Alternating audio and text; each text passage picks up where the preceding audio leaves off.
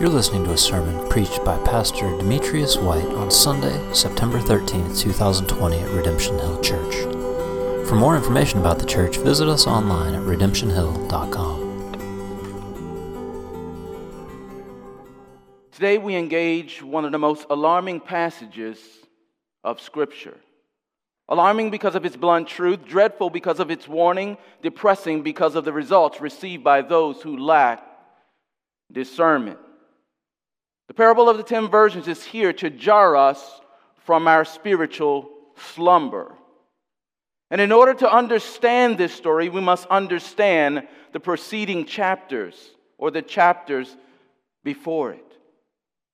Jesus has just finished his Olivet Discourse. And during this sermon, Jesus unravels the mystery of his second coming and assures us of its certainty.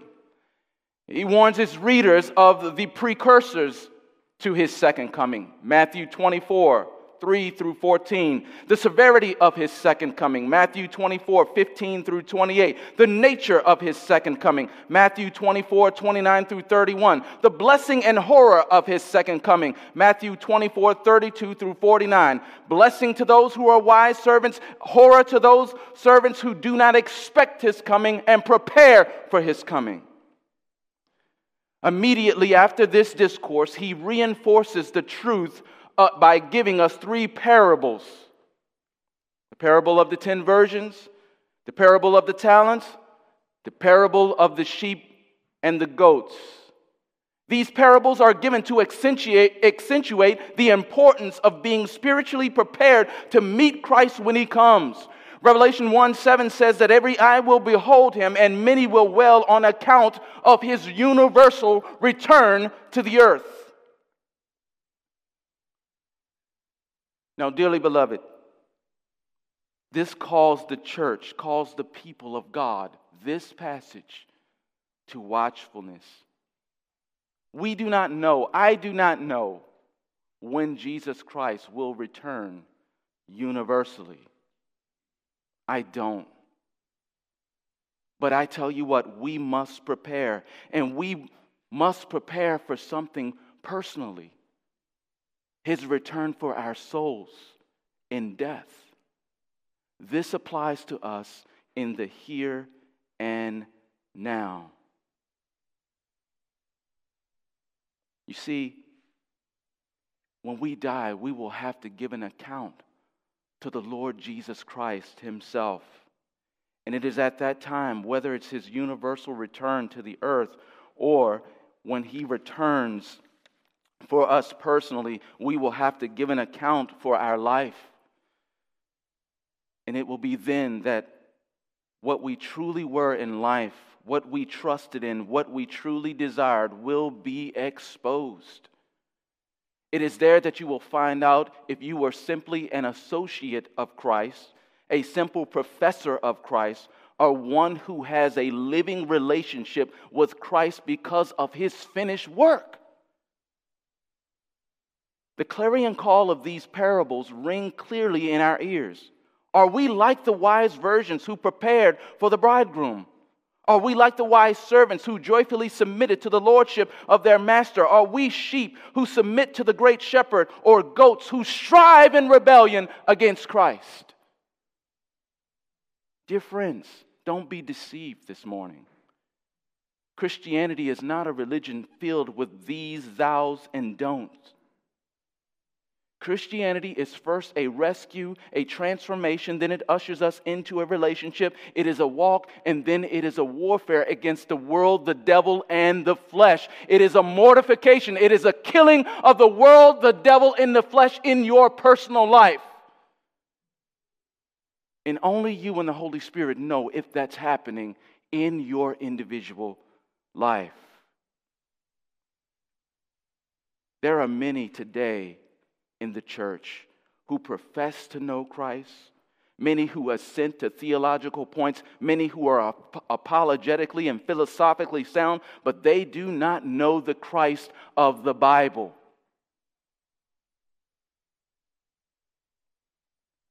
They know a Christ who allows for compromise, a Christ who saves from hell but not sin, a Christ who has mastered. He is conformed to our political leanings, our cultural norms and ideologies. We attempt to defang the Lion of the tribe of Judah. We attempt to master him. But I'm going to give you the real deal this morning. Jesus Christ will never be mastered. He only knows one title, and that title is Lord. And if you will not have him as Lord, you will not have him at all. This is the plight of American evangelical Christianity. With the American Christ, we are given a crown without a cross, indulgence without denial, a servant without a sovereign which we are to obey. I don't know many things this morning, but I know 3 things about Jesus Christ. He died to save you from your sin. He died to give you eternal life. And he died to give you a cross to die on. Is that your Christianity? Is your Christianity a sum of man-centeredness? Or is your Christianity one that is lived to the glory and majesty of Jesus Christ? This here is odious to the flesh. And this is why we must understand what this parable is trying to convey to us this morning. There are 3 things that I want us to glean from this parable. First, I want us to understand the terrible story before us. Number 1, I want us to understand the terrible story before us. Number 2, there is a call to an essential and uncomfortable examination of our own lives and our own souls. And number 3, we will see a devastating result if we don't do so. Number 1, terrible story. Number 2, an essential and uncomfortable examination and a devastating result. Let us look at the terrible story. In this parable, we are given an alarming story. This parable is a description of the Eastern marriage ceremony. And this time was a time of great fellowship, joy, and happiness. A wedding was a pinnacle of the Eastern culture. There are many details left out of this particular event in Matthew 25. However, Jesus is focusing our attention upon certain aspects of the marriage ceremony to drive his point home. There was a process to this marriage. Number 1, there was the engagement. The engagement was arranged by the fathers of the bride and the groom. This engagement was established by a contract of marriage. The groom had little involvement. Number 2, there was the betrothal. At the betrothal, the bride and the groom would exchange vows in the presence of their family and friends. At that point, the couple was considered married. The betrothal could last for many months. Sometimes it could last for a year. It was during this time period that the groom would go away to establish himself in business or trade and would go off and prepare a place for he and his bride. Doesn't that sound familiar? The wedding feast. At the end of the betrothal, the wedding feast would be held and the entire community would be involved. These festivities could last up into an entire week. These festivities begin with the groom coming with the groomsmen to the bride's house where the bridesmaids were waiting for her. Together they would parade through the streets proclaiming that the wedding feast was about to begin. They would light torches or lamps to illuminate their way to attract attention. And then there was the consummation. I don't have to say too much about that, do I? The bride and the groom got together. How about that? Now, understanding the context of this ceremony, Jesus points us to 10 virgins. These virgins were responsible for helping the bride prepare for the wedding and the return of the bridegroom. In this story, the bridesmaids traditionally were waiting for the procession to the wedding feast, and they were to be ready. And they knew they were to be ready. This was a part of their culture. This was common knowledge. They knew it and they denied it. They knew they were to be ready with their lamps and the oil. No one dared question these virgins or the state of their preparedness. You see, these were good girls. These were girls, for you fathers that have daughters, these were girls that you gloried in, that you watched out for, that you made sure they didn't marry a hoodlum. These were good girls. They knew the rules. They were attendants of the bride. They even frequented the house of the bride. They worked themselves to exhaustion, maybe, preparing the bride, but not themselves. They took the opportunity to get some sleep. However, the midnight cry was given, and they were jarred. The bridegroom appeared, and the difference between the 10 became apparent. They were virgins. They were helpful. They had the right title. They followed the rules, but they lacked the most important thing, the thing that would lead them to the marriage supper, that fueled their lamps. They were missing the oil. I'm going to say this like Robert this morning. Think like a human. Huh? That's his famous phrase, right? I want you to think. I want you to place yourself in this story.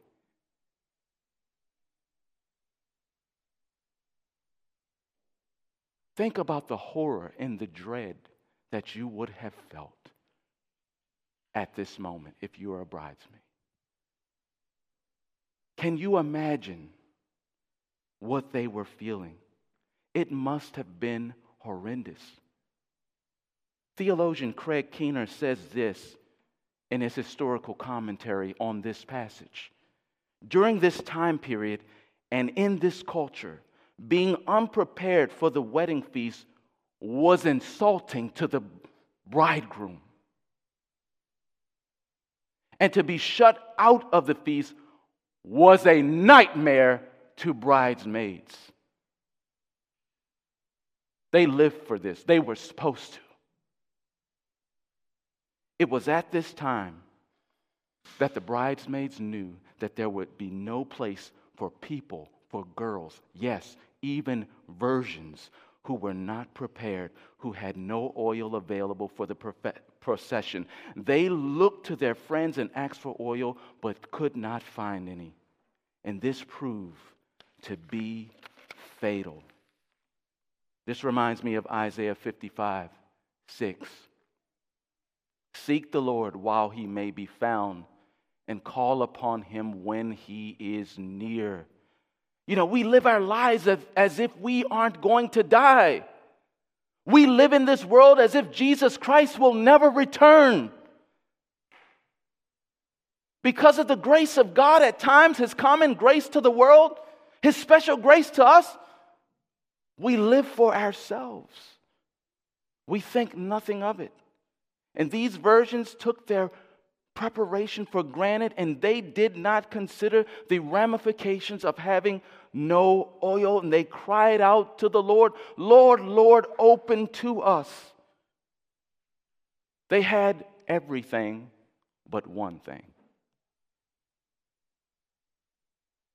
They had everything but one thing. Many of us here in America, we have everything. We have the walk. We have the talk. We have our Christianese. Don't we? Man, we can talk that Christianese. Many of us have everything, but when it comes down to it, when the rubber meets the road, we don't have that one thing, and we're lost because of it. And there are people in churches just like this. Preach the word every Sunday. Teach the word every Sunday. Fellowship with Christians who are dying in these pews and going right to hell. Because, you see, they have everything but one thing. They're like the 5 foolish virgins.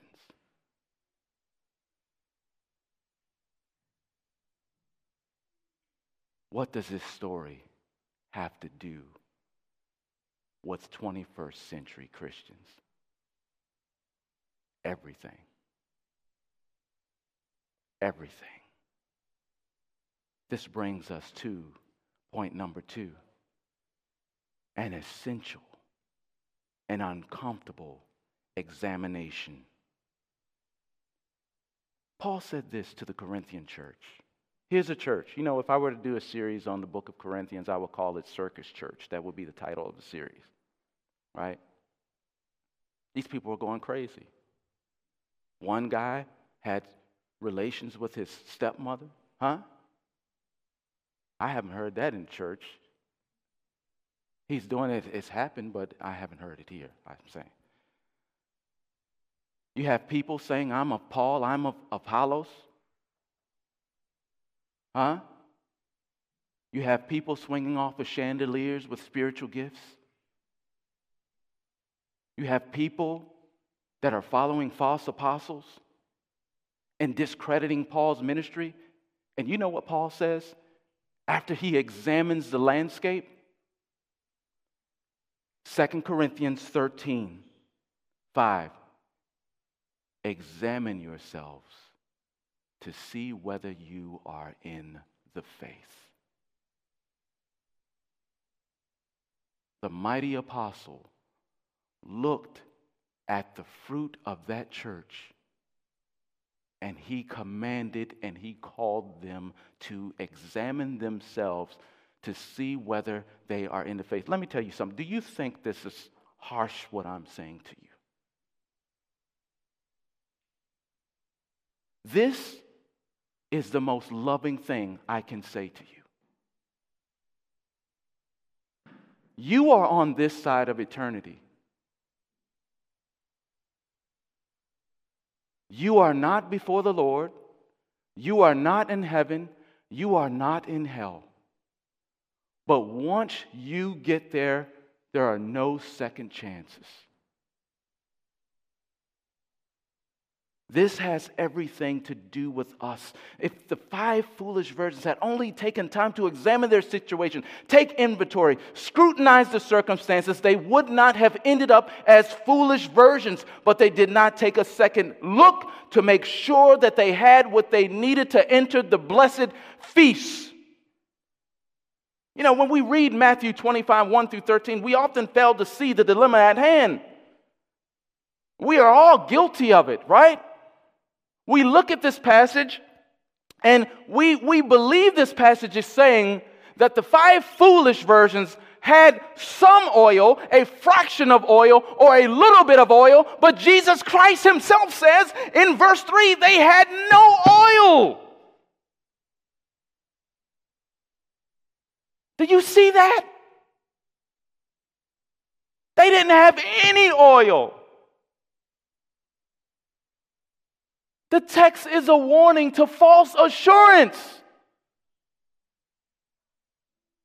Do you know Christ this morning?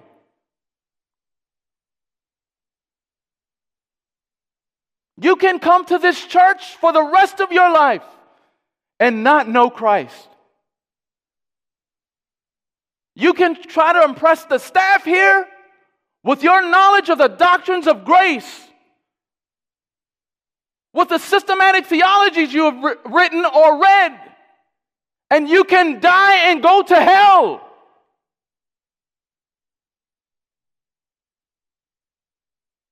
You may know the creeds,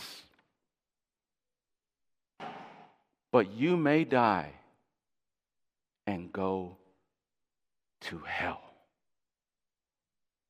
This is a warning to false assurance. They had no oil, and you see, it is like this in the church today.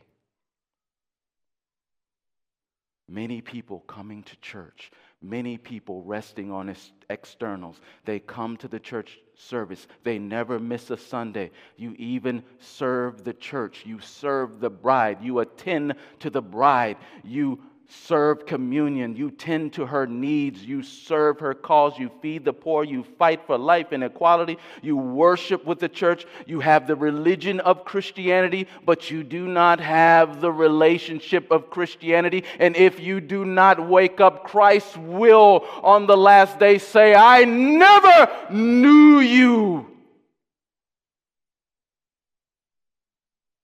You may know Christ, but the question is, does he know you?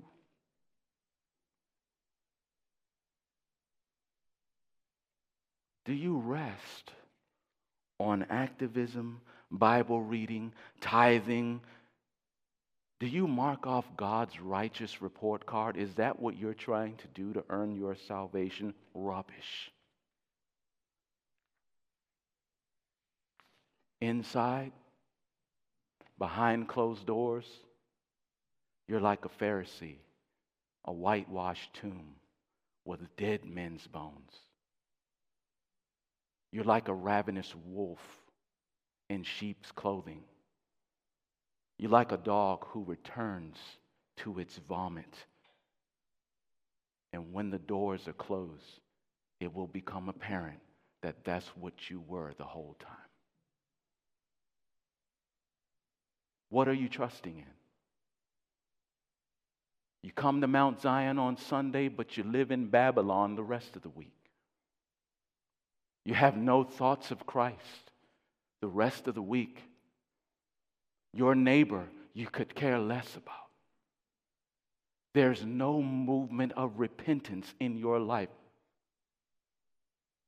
You live on Mount Zion on Sunday and Babylon the rest of the week. This passage of Scripture should cause us to examine ourselves like the 5 foolish virgins who lacked what was essential to enter into the wedding feast. If we do not examine ourselves, we will come and find out that we lack what is essential to enter into the very kingdom of God. Demetrius, what is it that we lack? What is it?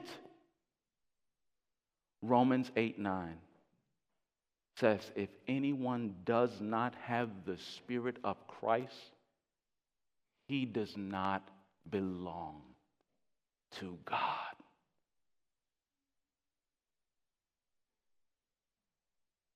The wise virgins had their oil. The foolish had none. The true Christian has the essential person of the Godhead, the Holy Spirit, applying the eternal work of the Father and the redeeming work of the Son upon their lives, and false ones do not.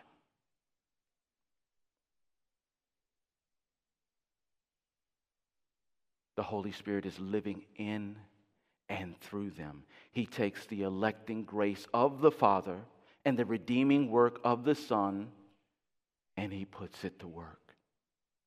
Internally, they work through the Holy Spirit in the chamber of the hearts, and they impact your desires, your will, your perspectives.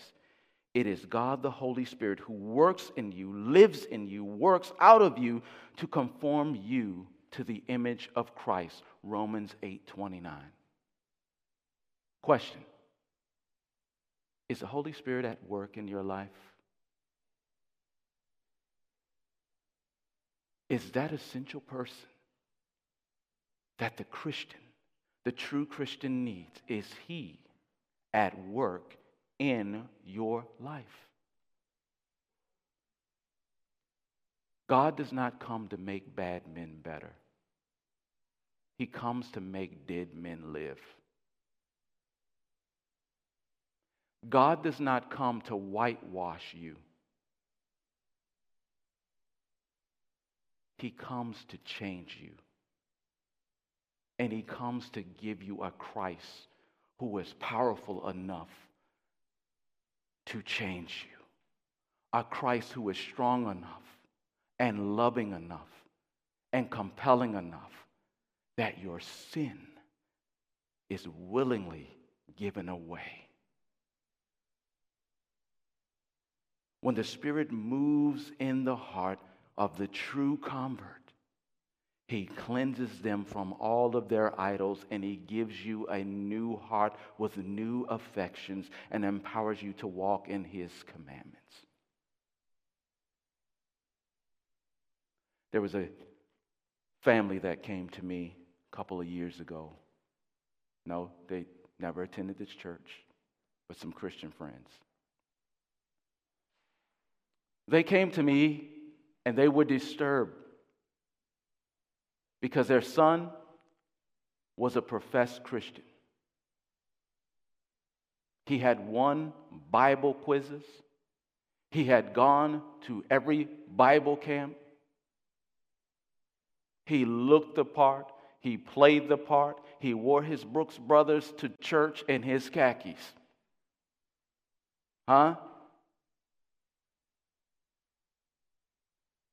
He even spoke in front of the church. You know where he is now? In those streets. In the streets. He wants nothing to do with Christ. He looked like a Christian. He talked like a Christian. He knew the Christianese. And when the rubber met the road, he was not.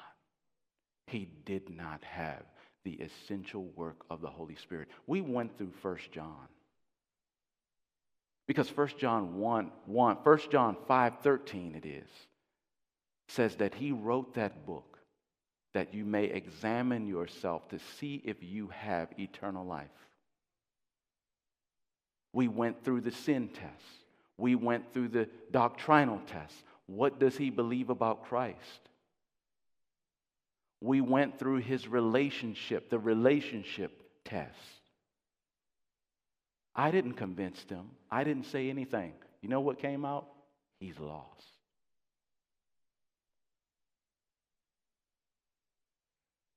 If the Holy Spirit is not at work to conform you to Christ, you must examine yourself. Well, Demetrius, we're not perfect. Dear friends, I'm not talking about sinless perfection. This text does not give me the freedom to preach to you sinless perfection. You see, notice here in verse 5 concerning the 10 virgins, they all succumb to the same thing, drowsiness. They all did. Many of us, Christians, we can fall into some devastating sins. Grievous sins, sins that grieve the Spirit of God. But the difference is this: the true Christian cannot and will not for one moment excuse those sins.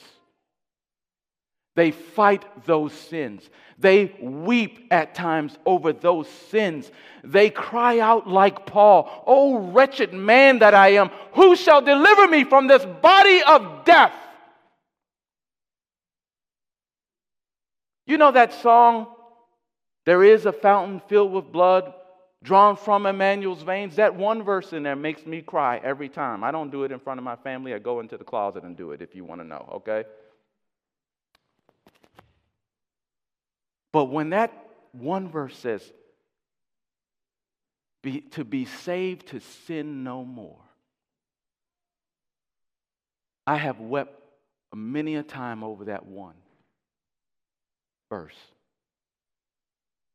And I say, man, what will that be like to serve God without indwelling sin.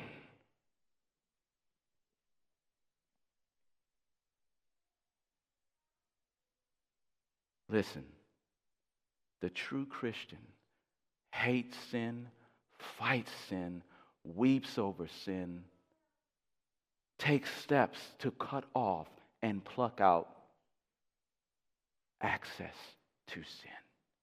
That is what the true Christian does. We're not talking about sinless perfection. We're talking about the direction of your life. This brings me to examination question number 1. Are you walking in step with the Spirit?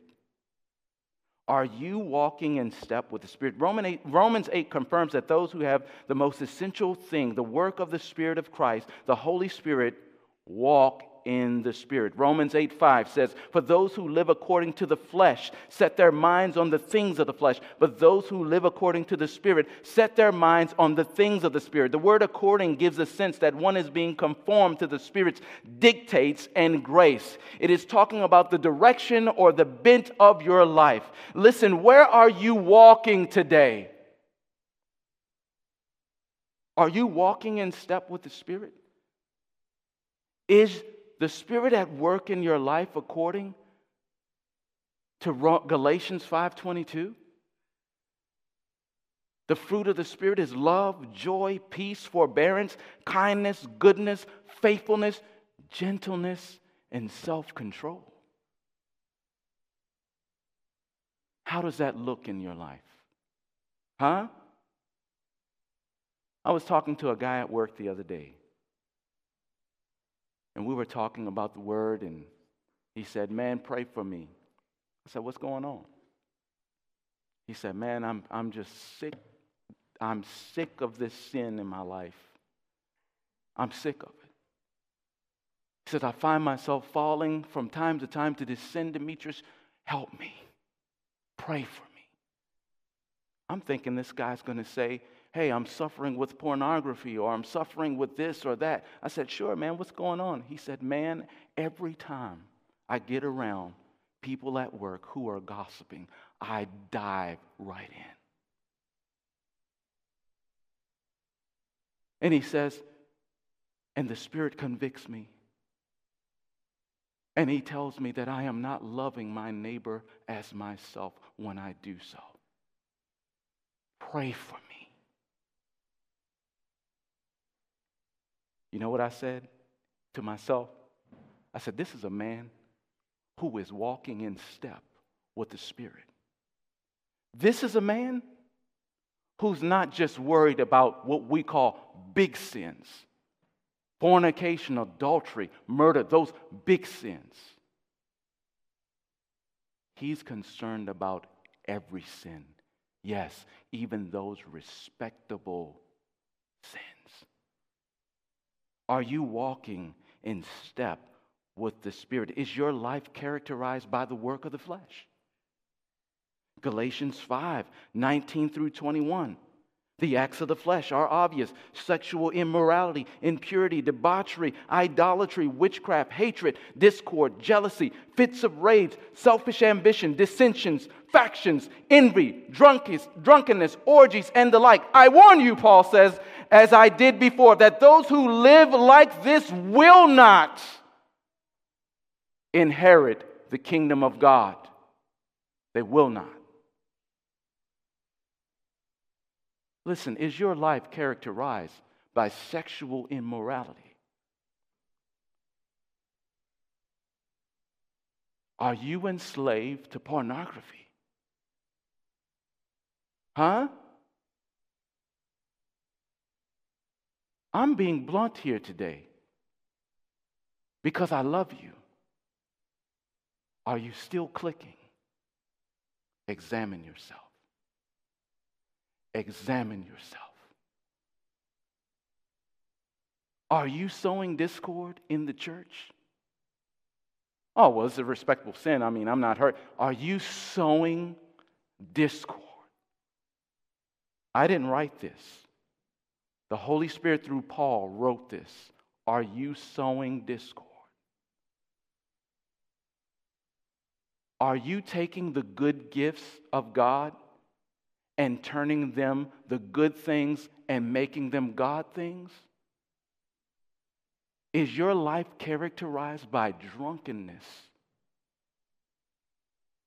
Examine yourself. Is your life characterized by witchcraft? You say, well, nobody in this church practicing witchcraft. You know, this word is pharmakeia. It's talking about the use of illegal drugs.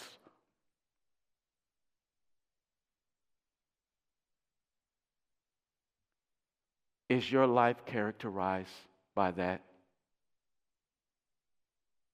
I'm going to keep it simple for you. You will not inherit the kingdom of God. You're like Esau, man.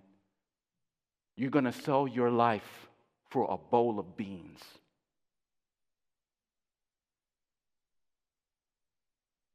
Wake up. This is serious.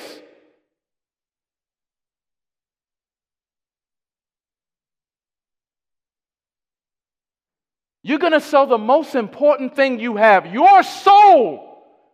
You're going to gain the whole world, but lose your soul.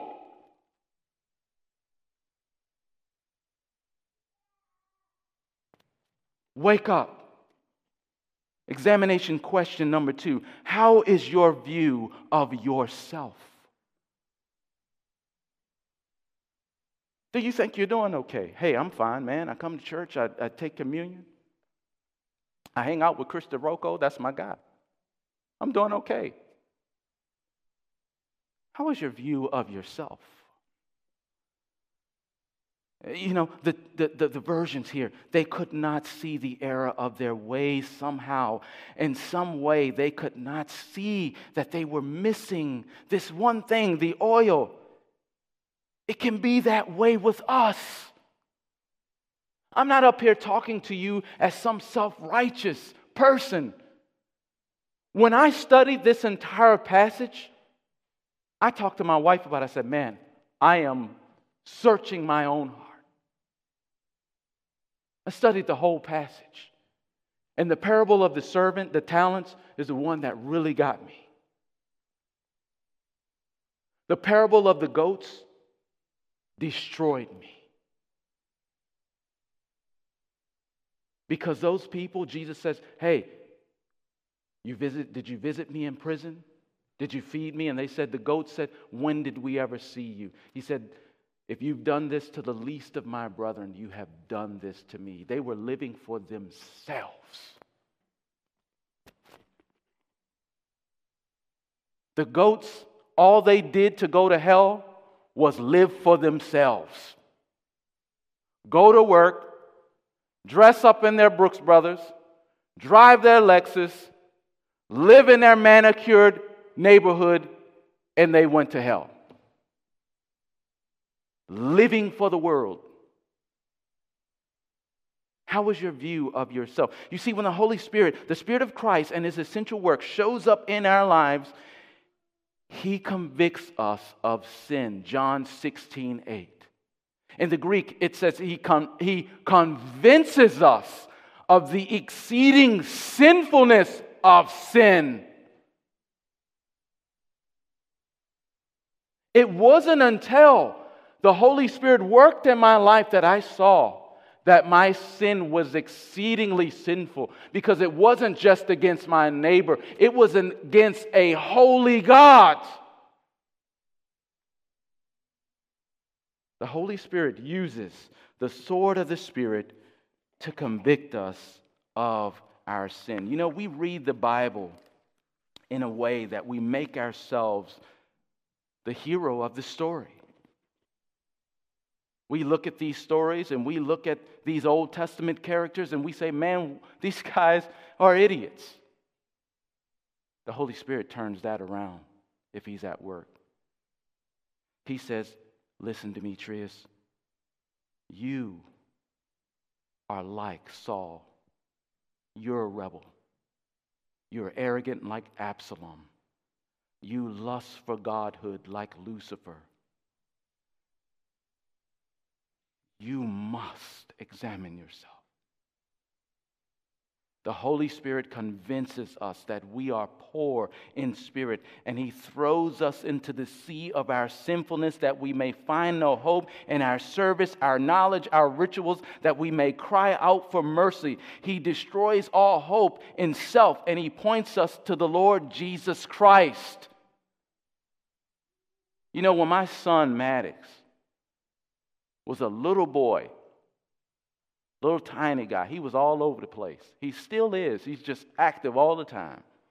Just like my little daughter. They just all over the place. And I was outside washing my car. And I had this big old bucket of water. And he comes and he's like, and I'm carrying it. He's like, I want to carry it, I want to carry it. And he's bouncing around. He's bouncing and dancing all around me. I want to carry it, I want to carry it, I want to carry it. Daddy, I want to carry it. And he's getting on my nerves, right?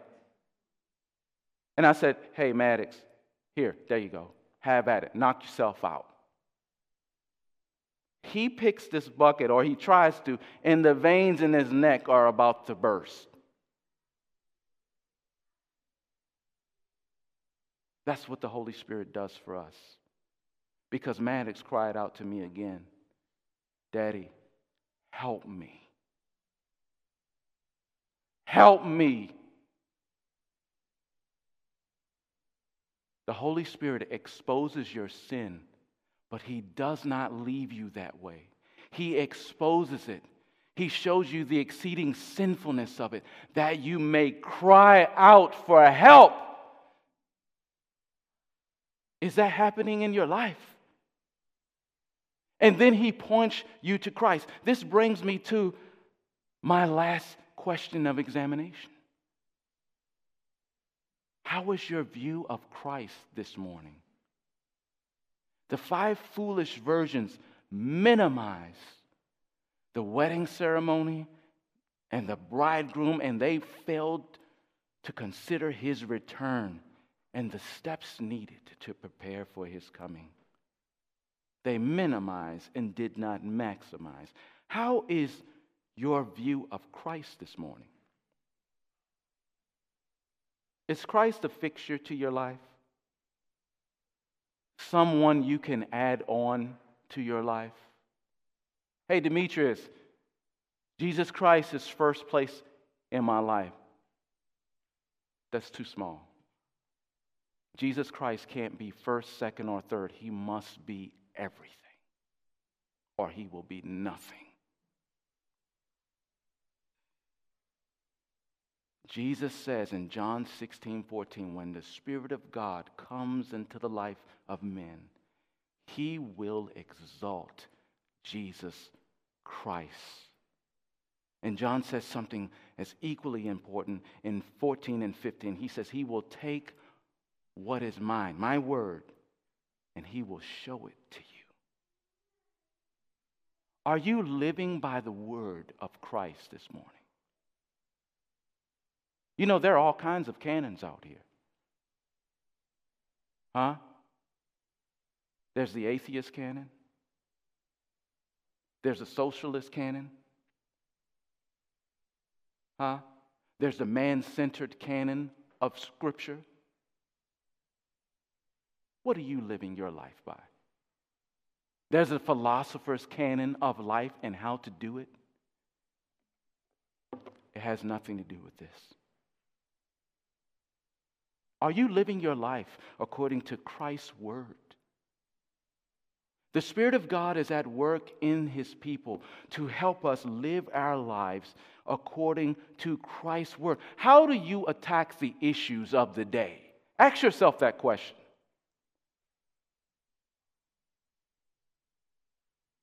Someone came to me and they were talking about the former president and they were talking about the current president. They were negative about both of them. You know what I said?